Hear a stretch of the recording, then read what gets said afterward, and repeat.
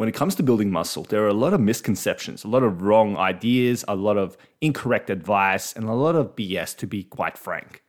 But that's why we want to break through this and give you the actual ins and outs of muscle building nutrition. Specifically today, I'm going to be covering the 3 myths around muscle building that you need to know.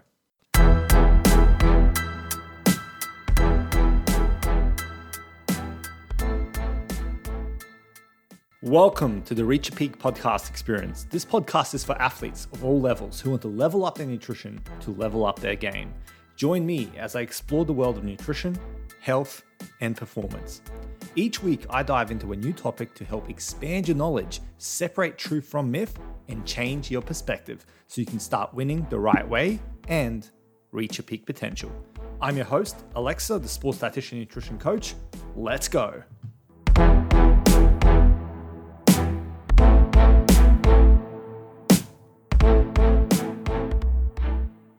Welcome back to the Reach Your Peak podcast experience. I'm your host, Alexa, the sports dietitian as always. Great to have you back here. Hope you're doing well. And as I mentioned in the intro, we're talking muscle building. We're talking 3 myths about muscle building. 3 things that I always see, not always, but very commonly see among new clients who come and see me wanting to build muscle. They have these assumptions. And I want to tackle them today so that you can stop worrying about it, that you can start focusing on the correct things, okay? Number 1, okay, the first myth that I want to break is this notion that you need a dirty bulk, that you need to gain more fat in order to gain more muscle.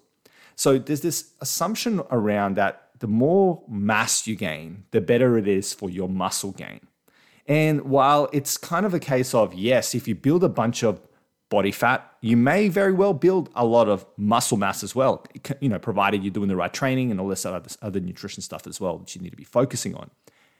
But you don't need to dirty bulk to gain that same amount of muscle. Thing is, people go, the quicker you gain it, the better it is. But that's not actually always the case. Let's use 2 scenarios to compare this. So I can give you an illustration of how this works. Let's say scenario A is you do a dirty bulk, you boost your calories by heaps, 1,000, 2,000, whatever it is, and you eat a bunch of foods just so you can get as much calories in. And let's make an assumption that in both of these scenarios, you are getting all the other nutrition stuff right, and you're also training correctly. Let's just make those assumptions, which is not always the case. Keep that in mind. Then what happens, okay, scenario A is you boost up your calories by heaps, you do a dirty bulk so you can gain a bunch of mass. And what ends up happening is you do gain a bunch of muscle, but you also gain extra amount of fat that you otherwise would have achieved. Then let's say scenario 2 is similar, except for the fact that you're more progressive, I guess, more strategic, more steady with your bulk. You don't do a dirty bulk, you do more of like a quote unquote clean bulk or more of a balanced bulk.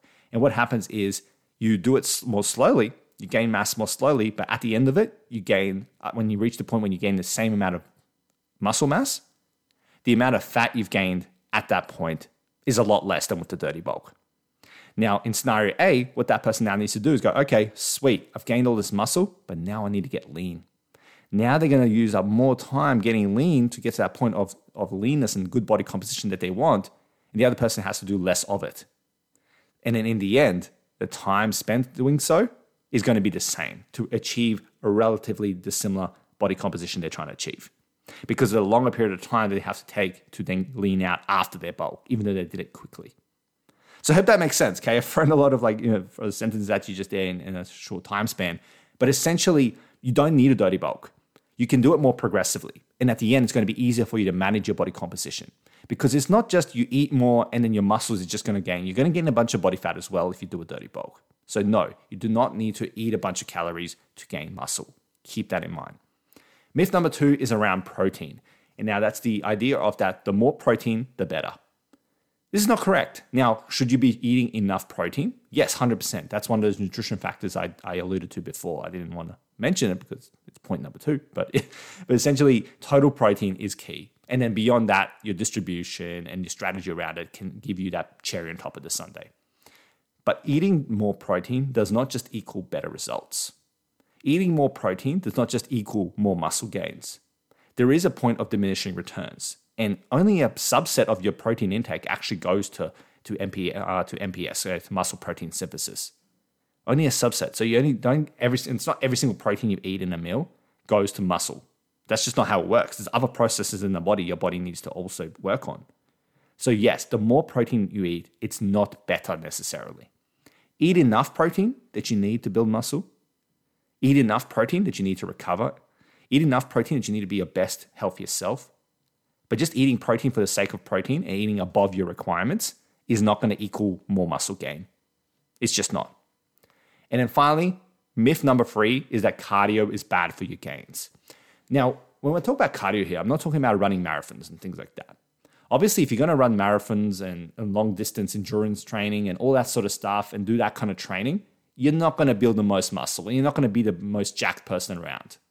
That's just reality. Like if you look at the musculature of and the physiques of long distance running, for example, and sprinters, it's a different ball game. Now, that's too simplistic. A lot of people look at that and go, oh, sprinting causes muscle gain like that, and this causes... It's not exactly like that, but essentially my point is that, yeah, if you're doing crazy amounts of cardio and just burning it all the time, it's going to be very hard for you to really build that muscle you're probably trying to achieve if you're trying to build size, that kind of muscle. But doing cardio, just like going for walks, doing a bit of a jog, doing other kind of cardio machines, playing some sport, and doing that on a regular basis, these things are great for your health, great for your heart. And remember, your heart is probably your most important muscle. Okay, you're prioritizing your biceps and that, but your heart is the one that's really going to keep you ticking along. Okay, so cardio is not bad for your gains. It just depends on how you do it. Make sure you're still eating enough calories, enough protein, training correct way, and all this sort of stuff. And don't go excessively high on cardio unless you are training for that kind of training. But yeah, you don't have to worry about cardio being bad for your gains. It's a lot of bro science there saying you can't do any cardio, you're not going to gain muscle mass. Unless you're a hard gainer, which then you can maybe make the argument that you've got to be careful of how much you're expending, you don't have to fear cardio. And cardio can really complement your training and nutrition and make you the best possible athlete possible. Yeah, how many times did I say possible there? I don't know. You get my point, okay? Cardio can make you better. It's not going to ruin your gains. Just do it correctly. You'll be fine. So yeah, that's your 3 myths, okay? 3 myths about muscle building that I want to share. There are other ones, but these are common ones that I see time and time again with new clients and really needed to talk it out, really needed to share it with you in case you yourself are believing these things as well, or, even doing them, implementing these things. So I'll repeat them again, do a bit of a recap. Myth number 1, that you need to do a dirty bulk. You don't.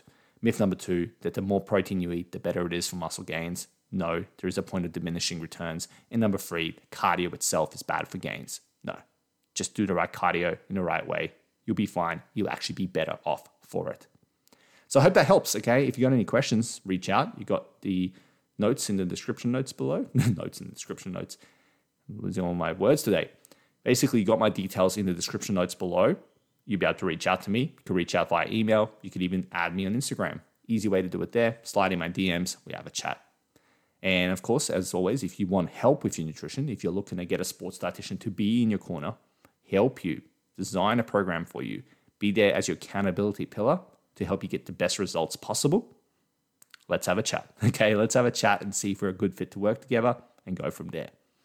Beyond that, I really hope this episode's helped you. I hope it's actually kind of pushed the boundaries of what you believed around muscle building. And I actually hope that it's changed something you believed. Okay, if you already knew these well myths, awesome, cool. I'm happy. But if you didn't, if you've actually believed some of these myths and now I've broken that, that's awesome. So I really hope that it's helped you. And until next time, have a good one. See you later. Bye. Thank you for listening to today's podcast episode. Remember to subscribe to this podcast wherever you get your podcast so you can stay up to date whenever I drop an episode. And of course, if you enjoyed today's podcast, remember to go to Apple Podcasts and leave a 5-star review. You can also find me on socials where I regularly post valuable sports nutrition content to help you elevate your sports game, elevate your nutrition game, and reach your peak potential. Simply search for The Climbing Dietitian and be sure to click follow. Until next time, stay safe and stay dedicated.